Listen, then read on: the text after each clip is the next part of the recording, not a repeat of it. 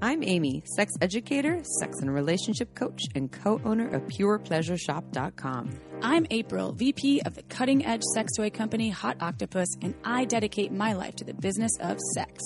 We are on a mission to teach you how to have hot sex, deep intimacy, and how to make your own rules for who you are as a sexual being. Welcome to the Shameless Sex Revolution.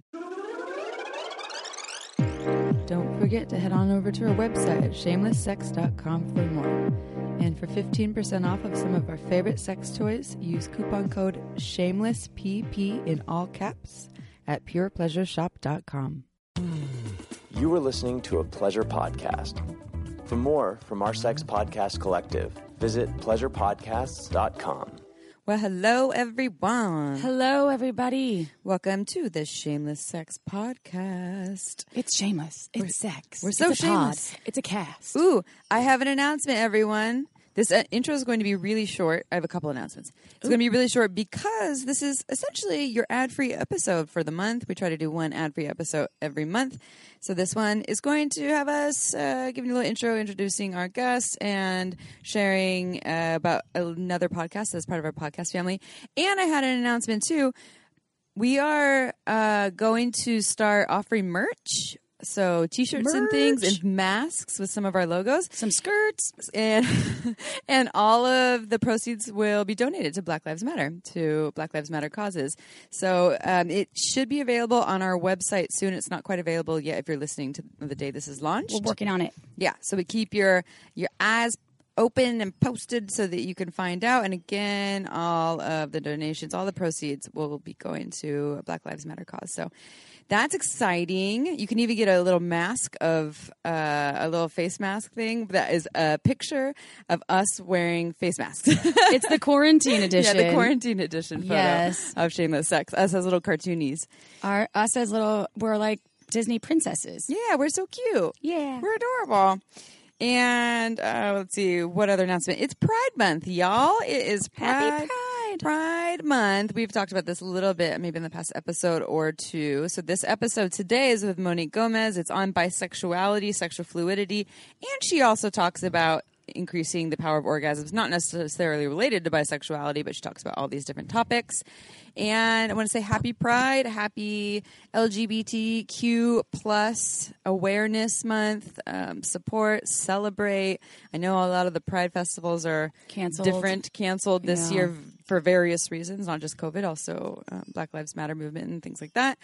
And just want to share our love and support. At the end of the month, we have Buck Angel coming on our show. I know, I'm so excited. Yeah. If you don't know Buck Angel is a trans man. He's incredible. He's designed some sex toys. Sex toys are really cool, too. There's nothing else like his sex toy line. Yeah, he's very innovative, very brilliant work. And he's known as the Tranpaw. Instead of Grandpa, Tranpaw. Yeah. So that's exciting. Again, happy LGBTQ plus. I'll throw in the A in there as well for asexual folks as well. Awareness Month, go and support. And we just went to a really awesome panel that XBiz put together. It's for folks who work in the sex toy adult industry. And it was about race in adult, which is really interesting to hear a lot of perspectives on. I don't know if you all have gone in sex shops before and seen some of the packages that are like very white and also usually very heteronormative. And also a lot of the things that are depicting people of color are very much fetishizing. I'm not going to name any brands, but just bringing some awareness to that. It was a really interesting panel. I just had to answer. I just did an interview, and it was about who we think as Hot Octopuss as a brand are the leaders in diversity and inclusion. Mm-hmm. And it took me a long time, the leaders meaning what manufacturers. And it took me, and even an overall insight to mainstream brands as well. And it took me a long time to think about the brands because a lot of people are doing the shifts now. And at the same time, there hasn't been a lot of brands that had stood out to me as being super inclusive. I think I'm happy that people are taking all of this stuff to heart and making some shifts. It's really important, and we're guilty of it as well. We will definitely do our best to. We're forever just be more mindful. Learning, educating, and doing what we can to not stay in our little box and to expand our minds. I remember when we opened up Pure Pleasure, the retail store, and we still have the website, which I should go through the website and check out what packaging we have on there. But when we were at the retail store, it's really important to not have packages that even just showing women being objectified and things like that. And like, I like a good objectification when I ask for it, but there's just an awareness there. And if listeners are passionate about that, the next time you go in an adult store, start to maybe just check that out and pay attention to what you're seeing. When I had started working at Pure Pleasure, and I hadn't really ever been in a sex shop in my life, I just hadn't. There weren't really many where I grew up, and I remember you saying that it was a goal of kind of the shop itself and of yours to not have packages with bodies, women or people spread legs eagle spread open with the big and I was like, O you're face. right, there are a lot of packages like that, and not everybody wants to see that. We're working at Hot Octopus to remove all of we have a lot of white folks in our packages, and it's not something that I think anyone did consciously. I think it just happens unconsciously, and we're also shifting that. So it's really, obviously, when you see it and you're after all of this that's happening in the world and you see it and it's right in front of you, we're like, damn it, how did we miss that? But you can admit your mistakes and fix them and know that it was not intentional, and hopefully more folks will do the same thing everywhere. Admitting where we can do better and continuing to educate ourselves. So should you be someone passionate about that? Well, there's our little rant, and go check it out. Maybe that could be your homework. Go in a sex shop. Look at the packaging. I was thinking about this the other day, and I wanted to ask you, now that we're on the air, I'll ask you. Oh, shit. She's drilling me now. No, not drilling you. Do you think, and I was wondering, because I've done these accents for a long time, and they're never... in my opinion, I have never meant them as a microaggression. And I was just watching something yesterday, and someone was doing an accent. I don't remember even what it was. And I was thinking to myself, is that a microaggression? Because even though you're not making fun of something or someone's how they speak, and is it still considered to be something of an offensive way to repeat something that you've heard in the accent that it was heard in? I won't have the perfect answer on this. We talked about microaggressions a lot when I took the Hakomi training, and microaggressions would be like the little subtle ways that we say something, maybe it's an accent or a movement or a comment that it really is. When we used to say Indian style. Yes. That's right. Things like that. Someone actually wrote us a review on iTunes. They're on there again, like, fuck you, talking about Indian style again. Just these little things that lack awareness that are, I think, stereotyping. And when people say, I got gypped, I'm like, no. That is very offensive, because it's talking about folks that were gypsies, and it's not really a good... So I like to educate people about that. Yeah. And sometimes but in relation to accents, I think I'm like, what is that going to be something that I need to be aware of? I won't have the perfect answer to that, and I think that there's certain folks that I think that have been oppressed, and that when there's stereotypes that are continuously portrayed against folks that, or about folks who have already been historically oppressed, then it might be something to consider should you be on that path. So I can still do my Minnesota accent. You can totally. I think the Minnesotans are fine. Yeah. And my Canadian accent. And Wisconsin. And some of my Southern charm accents. I know some Canadians might be like, and my East Coast, sometimes I have good Maine and I like your Irish New York one, boroughs though. and Irish. Yeah. Oh, yeah. Or Scottish? I can do both. I can do all of them. I can do London. I can do Cockney London. Cockney. I've heard chimney you do sweeping. That, yeah. I can do Pinky. Was it fucking Pinky Blinders? Yeah. That's Tom Hardy, though. I remember when we were at the trade show in Germany, and you met the guy who was from the neighborhood. And I was like, I just heard him talking to someone else, and I went up to him and I said, Peaky fucking Blinders. I was like, you sound just like Tom Hardy. He's like, we're from the same neighborhood. I was like, oh my God. He did not say it that way too. We're from the same. It sounds like Mr. Rogers. We're from the same neighborhood. He didn't say it's a beautiful day in the neighborhood. He sounded exactly like Tom Hardy, and he said they're from the same. It's even the same street, because each street, you can actually tell where people are from. In England, I learned this when I was there. Yeah. From their accent, you could actually tell the block they are from. Which is awesome, because even in the boroughs of New York, you can actually tell the difference between folks that are from Queens to the Bronx to Brooklyn to Manhattan, which is really cool. We learned that specifically when we were at the Sex Expo last year in Brooklyn. Yeah. And I love that. It's so cool because it feels so special and awesome to be able to identify and I don't know, I love that kind of knowledge. Yeah. I think, and that I understand when there's like a sense of play in doing accents, and I think it would be a little extreme to say that it's not safe for anyone to do accents other than their own culture that they identify with. That would exclude like pretty much all stand-up comedy and all of Saturday Night Live and all of these things too. And again, if it's coming from a place of continued oppression, then I started getting a weird British accent when I was in England a lot. You started picking not it up? Even on purpose. I was like, damn it. Like, I've been here too long. Yeah. You were into it though. You were like, oh, I loved it. And people would be like, where are you from? You have the most interesting accent. Wisconsin. Anyway. Oh, that's cute. Wisconsin. Scanny. You just made me want some cheese. Oh, was that a microaggression? Shit. By the way, there is there one last thing, and this is totally off topic. I just thought about it. Someone that listens to our podcast, I'm not obviously going to say her name, but she wrote me because she was married to or is married to a mutual friend that I've had for a long time, and I never had a chance to write her back, and I just remembered. And she found like a picture of me from when I used to be a festival kid. Oh, and you have a dreadlock. Probably. I wasn't in the photo. And I feel bad that I never responded to her. She's from Eau Claire, Wisconsin. And if you're listening, thanks for reaching out. And I was mindful and it brought a smile to my face. And I'd like to see this I'm photo. Terrible with responding. Just like Dr. C. I never responded to him.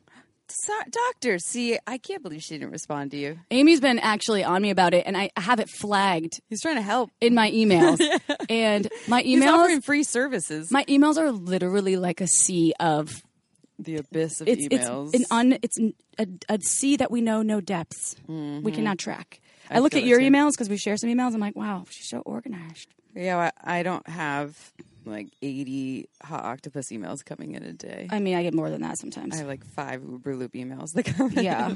So time management not be my best thing right now, but I'm also going through a lot of personal changes. So that's true. Yeah. All right, let's get back. Enough about me already, Amy. All right. We love you though, April. Okay, so what we're going to do right now is play another little trailer, a little teaser for you as we've been doing their little 30 to 45 second clips from our podcast family. From Bowdy Storytelling. She was on our podcast sometime last Dixie? summer, yes, and I think the episode is called The Best Dating Advice You'll Ever Receive, but she's an erotic storyteller and organizes erotic storytelling events that were usually in person with like 300 people, but now they're online.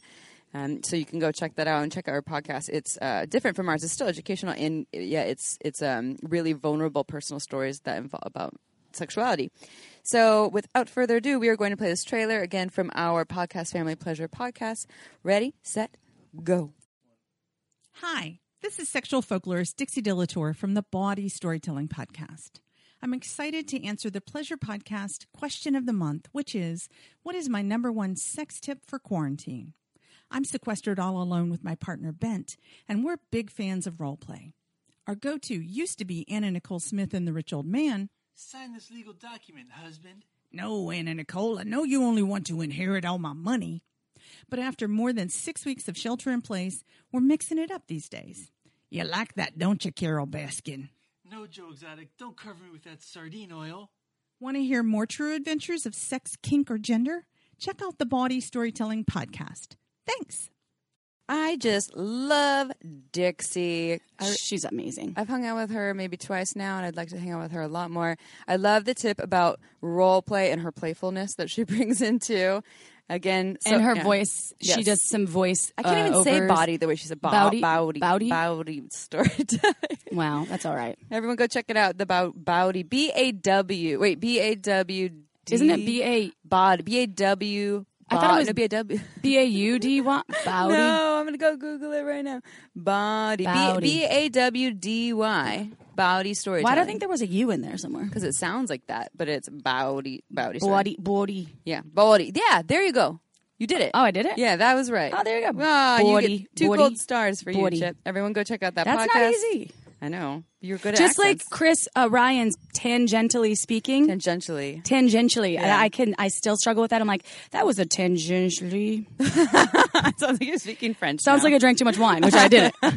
Tangentially. All right, everyone, you ready for a bio? And then we're going to dive right into the podcast. No ads. Just learn, free. Education, Ad fun. free. Woo! Ad free. Okay, so here we go. This is Monique Gomez, who is absolutely incredible. Monique Gomez is an intimacy and embodiment coach, educator, and TEDx speaker. She serves others to support clarifying their relationship with their intimate selves to live in deep satisfaction with their sexuality, relationships, body, mind, spirit, and heart. She speaks about the power of the pause and intuition as a tool for living authentically. Her passion is helping others heal sexual wounding, live consciously and embodied. To learn more, visit MoniqueGomez.com. That's MoniqueGomez.com. All right, let's get to it.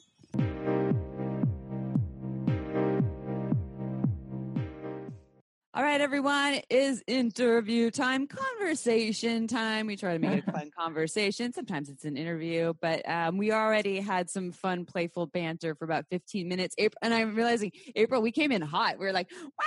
And then Monique here was like just meeting us right away. We're like, okay, this is working out. I liked it. I liked the energy. Yeah. Yeah. Attunement is totally a real thing. I think, sometimes we can actively work to attune to each other in terms of where we're arriving, like energetically. I think this happens a lot in partnerships too, where people feel like they're not meeting each other and they're not attuning to each other. And, especially if there's like past resentments about like, you never meet me, then it's hard, but we don't have any stuff with you. So we're brand new to each other. So we just jumped right in. It's all sparkly. It's good. It's like the lust phase here. Oh, hey. No. I'm feeling it. Yeah. So we're here as usual over a video call. And we always start with the same question for all of our guests. And that is, if you can tell us how you got to where you are today, like what brought you here in this world of human sexuality?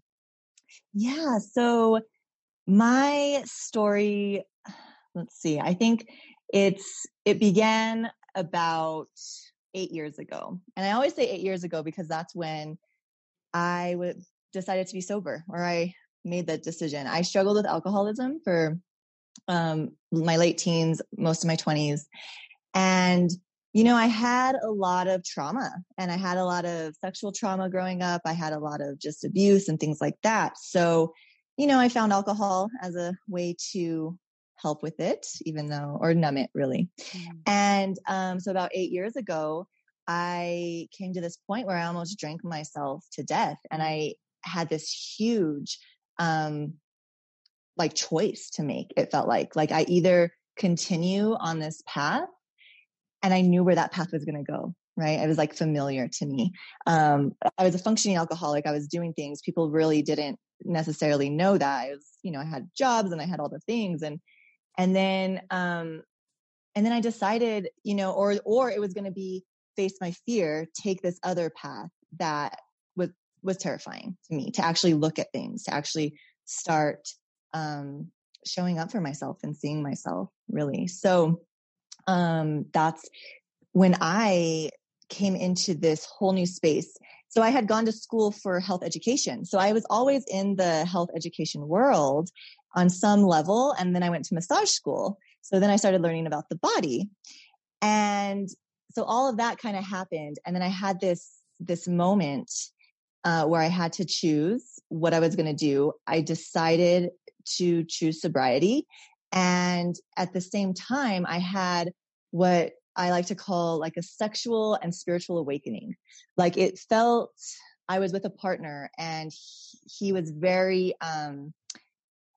skilled and we did a lot of like tantra, and we used sexual energy basically to heal a lot of what I had gone through. And so that kind of started my journey. And since then, I've been connecting both constantly. I've been into deep meditative, studied yoga, a lot of body work, a lot of energy work, really into that world, and also bringing it into the groundedness of like the body and using the sexual energy to kind of connect the two, weaving both spirit and sex together. And so now, I've been teaching about it and coaching, and I just felt so called. It's like I reached a point where I was like, oh, now I'm ready to share. Just kind of share what I've been learning, because so much of what I also had was religious guilt, and sex was a lot of a taboo growing up, as it is for most people, and going to massage school too. It's like we learn how to touch the body, yet we have to stay away, right? As you should professionally in certain areas. But I noticed that there was a lot of people that just are kind of like asleep in it. So now I'm kind of bringing it all together. So that's kind of how I got here. Short version. It's interesting when you talk about the like using alcohol as medicine, right? And I know I'm guilty of that. I know because it's the only available sort of medicine out there that's legal and accepted by our society, right? And totally. And it's readily available all the times, and I have to check. And it's amazing when I take a break from alcohol, and this podcast is not about this at all. It just came up when you were talking about it because it hits home with me. But when I take a break from alcohol, my sexual experience with my partner is so much more alive. I think because I'm just more tapped in and not like totally numbed out. Like I can't feel much, but I know it's happening. And sometimes it doesn't go that direction, but it is something that that really came up for me when you were talking about that. So congratulations on being sober and in your sexual power. And that's commendable and great. And that's also, and I like that you use the word medicine, because it's like when things are in moderation and we're not using them as like our only coping mechanism to numb or to feel something, it can't, things can be medicine at times. Absolutely. And when they become the thing that's like the only thing we know that is our crutch to escape or to not feel, then it's not medicine anymore. And this could be with anything. People do this with sugar. People do this with so many different things, and we have our unique junk vices. Food, Yes. Sex, exercise. Exercise can be that too. I mean, I've been guilty of a lot of those things. Like I'm going to dive in and just get like beefed up so I can feel good about myself. Totally. Yeah. I'm not mocking other, people who are where we're just relating, I think, to you and to folks that might be doing this, is that like we've been there, we might be there right now in various ways, and like totally understand. Moderation, that's some key advice. Something that we haven't talked about a lot on the podcast, which I know it's an awesome topic, and bisexuality, of course, right? There's a lot of identifying. Identifying. Identifying. I don't know. I like identificative. That's cool. Our grammar police. I make up words too. It's fine. We're gonna get an email about that. Yeah, one. We will. But there's so many, obviously, LGBTQ. There's a lot of folks that identify as different ways. And obviously I've always identified as being bisexual until I realized that more heteroflexible and pansexual was kind of what I was. It's like energy. And I would love to talk more about the misconceptions of bisexuality. Can you talk about what some of those are? Yes.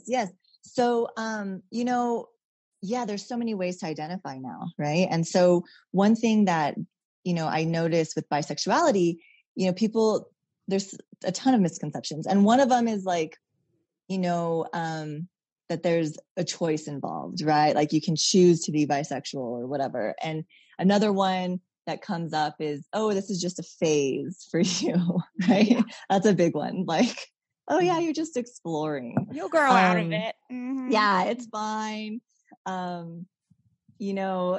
Or something like it's greedy, right? Like you're too greedy. I've heard that so many times because I too identify as bisexual. And so people will have made comments about, oh, you just can't choose or you want it all kind of thing.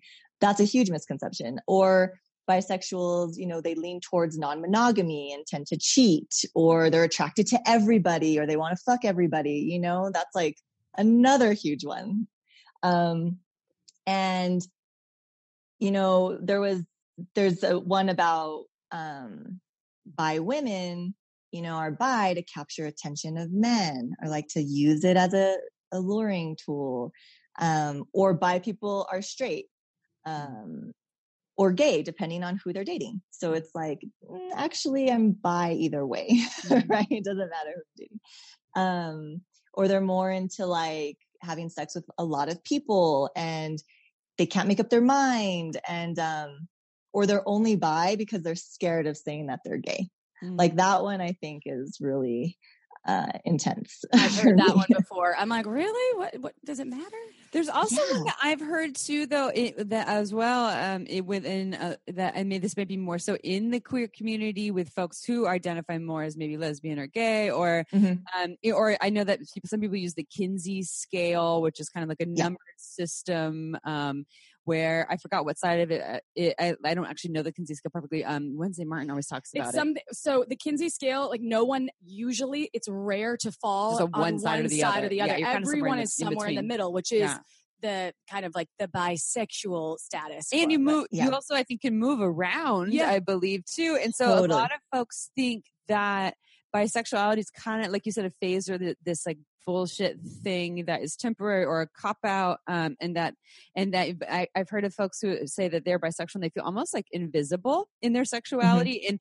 And to me, like, I mean, and April I think agrees, we're both very much advocates of like, you get to choose your own labels. Your label can change every day. No one else gets to decide what that is for you, and that's that fluidity part that we'll talk more about. But yeah, I've heard a lot of these different pieces. And then one other one that I hear often is more so that women are just naturally more bisexual, and also like women who are very heterosexual and actually aren't feeling at all heteroflexible or bisexual. They're almost like not invisible, but like people like, that's not true for you, you know. So there's so many things like with women, all women are kind of open to hooking up with women on the occasion, which is like not true. Yeah, who said that? And then I've also heard bisexual men feeling kind of invisible because of the homophobia and because of all these different things. So I think this is just really interesting to bring up.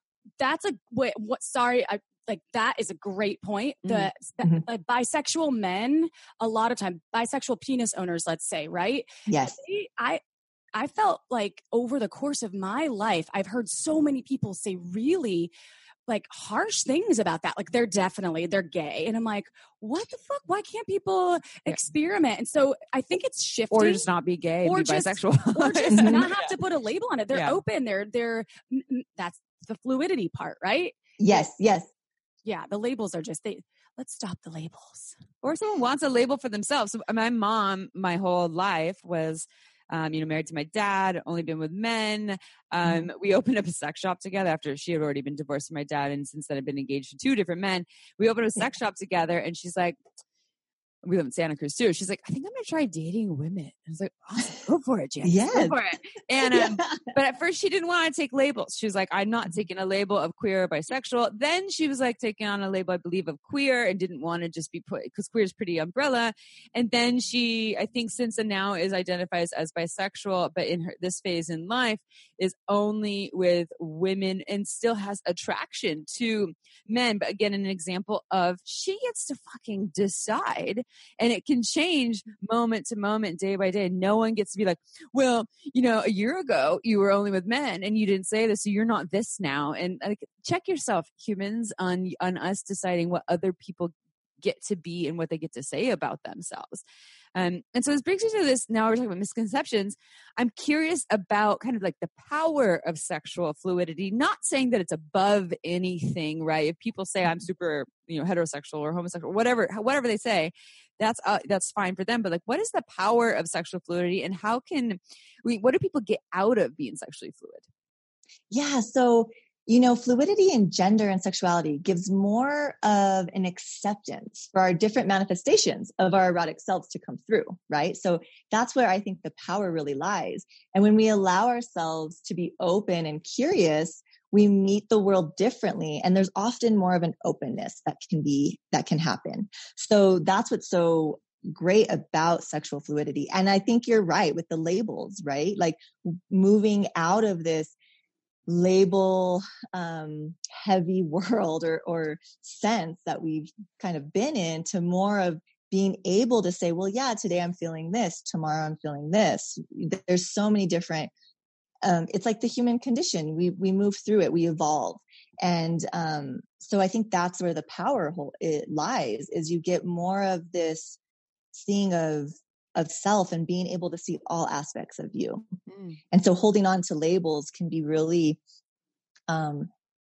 heavy, if you're really, really holding on. So I always love to talk about what you guys just said. Like, today I could be this, tomorrow I could be this. And I've gone through my own evolution of, I was very much a heterosexual until I was queer, and then I was gay, and then I was like, oh, I'm actually bisexual. And so all of it has been really a whole exploration and evolution. And then it is what you feel comfortable with. What is it that you want to, if you want to at all, like identify as?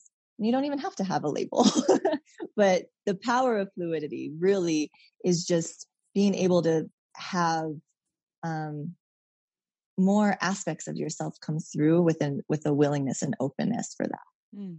And I want to remind listeners too, when we're talking about bisexuality, we're talking about, an orientation, to the people that you want to be sexually intimate with. And it doesn't speak to behavior. So there still is this thing of like, you're a penis owner and you like to be fucked in the ass, then you must be gay, no matter who that person is fucking the ass. Do they have a strap on? Do they have a penis? Are they just using fingers? And so it isn't about the act that we're referring to. You get to decide if you want a label and what your label is going to be, and should that change based on the people that you're attracted to and what the social constructs around that. But again, you're the creator of what that can look like. Yeah, and I love that, the creator, because I think that's what we're coming into now, right? You are the creator. You own what you want to create and manifest in the world. So yeah. And how can people learn, like folks out there, how can they learn to be more sexually fluid? Well, I think what that comes down to is really acceptance, right? Acceptance of yourself, acceptance of these desires that you might have. It's your own journey. And so you have to really, if you're willing to open that door a little bit, there can be a lot around sexuality that we can hold. And so, asking people in the community of their stories, doing that kind of research, just kind of starting to explore more of the LGBTQIA, all of the endless letters that keep on. I love. It's like, we got a new letter. I'm like, awesome. I do. Yeah. That acceptance is so important. And what I think you're speaking to isn't like, all right, I'm a straight person, I'm going to become bisexual, and like because there is, and I can speak from myself as someone. So having a queer mama, and I'm like, God, I kind of wish I was like, just more queer and more bisexual. And I have done what I called, like, it's almost been like research. I'm like, I own a sex shop and I'm a sex educator, so like I should be interested in playing with women. Was totally doing it more for the male gaze when I started to explore it. Didn't explore it with penetrative sex, but explored it with threesomes with another a penis owner and then another vulva owner. And there's 3 different vulva owning women that were friends that I explored, and I totally initiated it. And it was always with the same guy. And he's like, this is awesome. We were not partners. And to me, it just felt like, they're beautiful women. It felt like I was forcing something. It felt like I was, felt the same as hooking up with a man I wasn't attracted to. And, but it was also, it was fun. I was like, at one point putting a butt plug in one of my girlfriend's asses for the very first time. Like, I took her anal virginity. And so since then, now she loves anal. And so there was this fun explorative phase. But what I learned from it was that, it couldn't be forced. I couldn't become something, even though I had access to all these things, or had this idea of what I wanted to be, that I couldn't become it. And I think it would be the same for anyone else, whether they want to become, all of a sudden I want to become heterosexual. It's like there is a nature versus nurture. I believe in all of it. Personally, I think that the research does show that there's so much that is innate, and there is things that are learned. But what I'm hearing from you is when you're talking about sexual fluidity and how we can learn to be more sexually fluid, it's almost like, maybe correct me if I'm wrong, it's almost more like tapping into who am I really in this moment versus who do I want to make myself be because someone said I should be that. Absolutely. Absolutely. Or what label do I want to hold? Right. And so I think that's why the acceptance piece is so important, because it's looking at yourself and also accepting where you are, which is huge. You can't pray the gay away? No, Chip, I don't think so. That's not a thing. I don't think so. Yeah, I don't think any praying the gay away and like, the whole they tried a lot, and there's still a lot of gay people. So. Yeah, they're trying to try and send them off to these like rehabilitation centers where they like beat the gay out of them. You're like, what? That sounds terrible. Oh, exactly, backwards. It's terrifying. And then I'm like, God bless the gays, please. Yeah. I just like, oh my God, the gay community is what like got me through living in LA. I loved like being a part of it. And I was like, I felt like I was an imposter because I have never identified with being one way or the other. I never was like, I'm queer. I was like, I have acceptance, and anyone I meet, whether or not, I'm going to feed off their energy. So, and I think that goes in with your acceptance piece. It's like having an open mind, and me going to like gay bars, gay clubs. I love it. Like, I'm just like, fuck, I feel like I'm right at home. And that brings me to one more question. We are going to switch over a little bit because you do a lot of work about something called the power of the pause or pause up level with edging. And so it's like, we're kind of taking a whole 180 here, but I just wanted to ask one last question, because I know we have, you said you were raised with a lot of, I think you said with some religious shame. What would be, you said acceptance. And so maybe that's just going to be what you say is for our listeners who have that, who feel that they are something, beyond or different or more expanded from how they've identified, and there's shame around that. Their family won't accept them. So there's the acceptance, but what it would be your tips for how they can find that? Like, I know listening to podcasts like this, we get emails all the time from people that this has changed their lives. We're like, oh, just hearing other perspectives. Do you have any other words of wisdom for those folks who feel kind of like stuck and limited and want to break through some of that shame? Yeah, that one, it can feel very heavy, right? And so I think definitely finding community, talking about it. I think the more we voice it and the more we use our voice to move this shame, so that could be in words with like conversations, that can be through writing, like really, and exposing yourself to these different stories, because then you don't feel so alone. Because I think that's what shame can also do, is you kind of feel like you're all by yourself and you don't know how to get out of it, and nobody's going to love you. This is wrong. This is bad. This is, all of that can come along with it. And so I say, find community, talk to people, talk about your fears, talk about the shame, speak to the shame, speak that you have the feelings of guilt maybe, or that, you weren't raised this way, or you have all these old beliefs that you're trying to break through. I think often when we're going through something really emotional, we tend to internalize, we don't speak about it, we kind of keep it in, and then it goes through our mind and it just kind of ruminates there. And so one thing, by finding community and then also being able to talk about it, can bring in this acceptance. Yeah. I believe, I totally. For folks who feel like they don't have access to community, they live in some small town in Iowa. This is the power of the internet and the power we have access now, especially this day and age. People are really utilizing that. Yeah. So let's switch gears, although sexual fluidity is so important. And thank you for sharing all that wisdom and knowledge with us and our listeners. So you do a lot of speaking around, as Amy was talking about, the power of pause. And when Amy was telling me about that, I was like, you mean like pause, dog like pause? my animal pause? I'm like, yeah. And she started laughing. AWS. Yeah. We're dog people. You're the second person who's told that, who said that. We're talking about dog therapy. I know. No, I was just joking, but I wanted to say it because I thought that you would like that. So, So can you talk about the power of pause? It's like up level with edging. So obviously we'd also love to hear more about edging. And let's start with that. Cool. Yeah. So the power of the pause, right? Pausing, taking a moment, basically, is what a pause is, right? It's like stopping, taking a moment. And what that does, it actually gets you into your body. So I use it as like huge embodiment practice too. It can shift energy so quickly.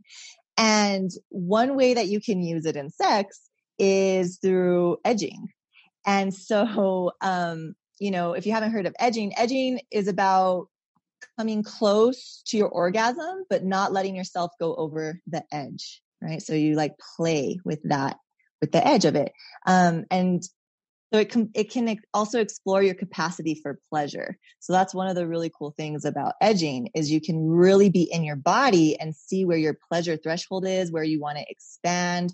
And it can also take the pressure off of having to orgasm, right? Because if you're like, oh, I'm going to play in this and I'm going to pause and I'm going to stop, I'm going to edge and then I'm going to come back.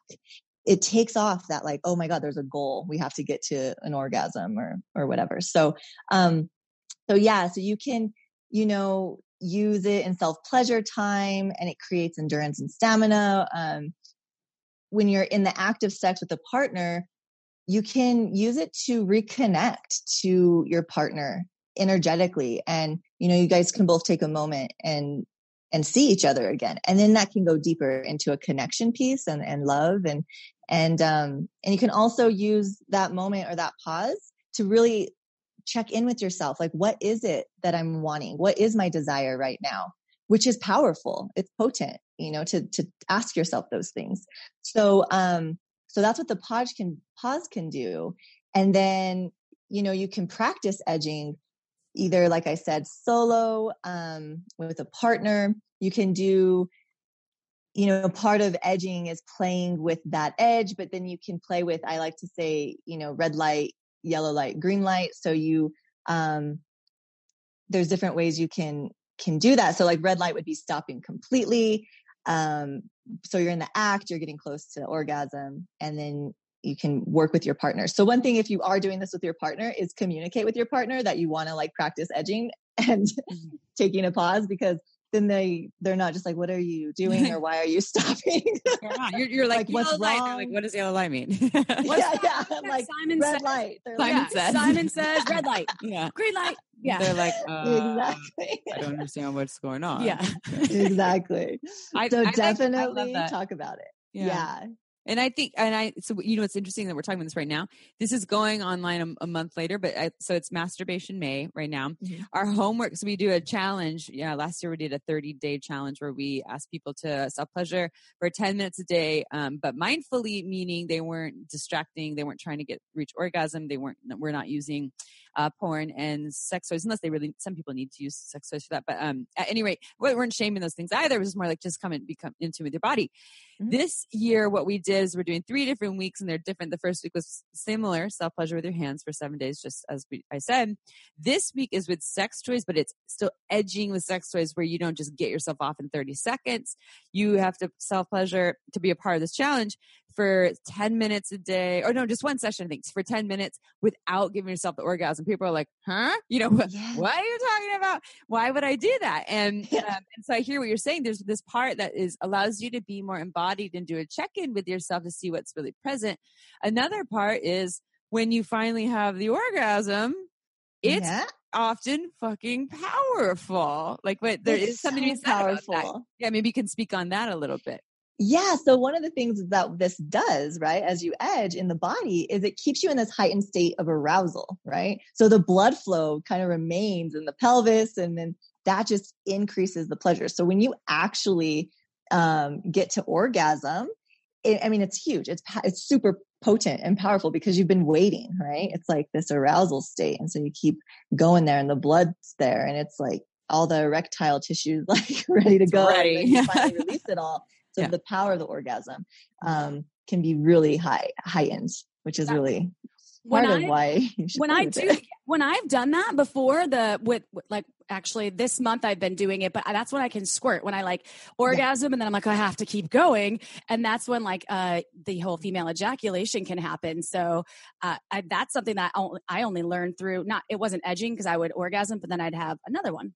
And another one. Mm-hmm. We also compare it to, like, we were talking about this before the call about how we're traveling less. And so, like, April, who lives with her partner, there was actually some good things about travel, because it made you, maybe desire them more, because you weren't getting access to them right away. And so this applies to so many things. Like humans, we kind of do want what we can't get super easily. It becomes more desirable for our mind, bodies, and our spirits. And so with orgasm, you could think of it as not like, I'm going to torture myself, unless you're into that. Some people like some torture, but also like, I'm going to really postpone this intentionally, one, so I can be more embodied, and two, because when I finally I'm able to receive the thing, and hopefully coming more naturally, as opposed to you forcing this thing. It has to happen. I have to orgasm, which gets in so many people's way. But when you get it, then you're like, oh, wow, so much more sensation, so much more aliveness, so much more power is available. I've totally experienced that. Hard to do though, because we're also impatient, and I was going to say it's delayed satisfaction. Like you have to really, or like that delayed gratification, right? We want things, we want to get there. And that orgasm can be really goal oriented, and this pulls that away from it. So it's cool. Yeah. I love instant gratification as much as this person. And practice makes perfectly imperfect, in the words of Brene Brown. Whereas like right now, if it feels hard to wait and to push back the the going over the edge, the more you practice it, the more we can learn patience, and we can learn how to. This is like why great sex is a meditation, which it seems like that's very kind of similar. That's kind of a lot of the premise of what you're teaching, is in that slowness and in that inner listening. Absolutely. And then it gets it drops you into your body, and then you get to, that your body is where you have all this sensation, right? So then it's like even more awareness. So then it even heightens that aspect. So yeah. So you do a lot of work around intimacy and embodiment. You do coaching, you're an educator. If folks out there want to find you and work with you, can you just give all your plugs and handles? Where can we find you? Yeah. 555. What's your address? Yeah. Where are you physically located? Social security number is. You get a lot of stalkers. Yeah. So easiest place to find me, of course, is MoniqueGomez.com. I'm on Instagram and Facebook. My Instagram handles @_MoniqueGomez_. Those are the best places. And then you can always email me with questions at info@MoniqueGomez.com. And you have a TEDx talk too. If people just Google that, or is it on your website? Yeah, it's both. So I have it on my website. I did a TEDx talk about the power of the pause. And you can also Google it, Monique Gomez, Power of the Pause, and it will come up for the TEDx. Awesome. Love that. Yeah. This was really good. I enjoyed hanging out with you. I think the first 15 minutes though was super funny before we were recording with you. You just went with that. I was like, we're going to change it up today, Monique. We're going to do everything, the interview in song. And you have to sing all your answers. She started singing. You were like, perfect. I was like, I love you. And then I'm like, nope, we're switching it to haikus now. Like, what's a haiku? I forgot. Exactly. I was ready. You were really on it. So I just appreciate you and thank you for spending a little bit of your day with us. And I know you're not a wine drinker, Monique, but some people out there might be. And if you're out there, why not? Why not have a glass of Margins wine? Yeah, we didn't coin that one, but we should have, huh? Trademark. So if you would love to experience the beauty of Margins wine, as Amy and I have been doing now, because we're particular about the people that we talk about on the show, and you can go to marginswine.com and see why we love it so much. There are coupon codes for buying. Just check it out on our website. She does run out of wine quite often because it is made in small batches. It's really boutique, beautiful wine. So hopefully you can get on that mailing list and get the first round of the next go. All right, y'all. I absolutely love each and every one of you. I know Amy does. I can speak for her because she's right here. So we will see you next Tuesday. Ciao for now. Don't forget to head on over to our website at shamelesssex.com for more. And for 15% off of some of our favorite sex toys, use coupon code SHAMELESSPP in all caps at purepleasureshop.com.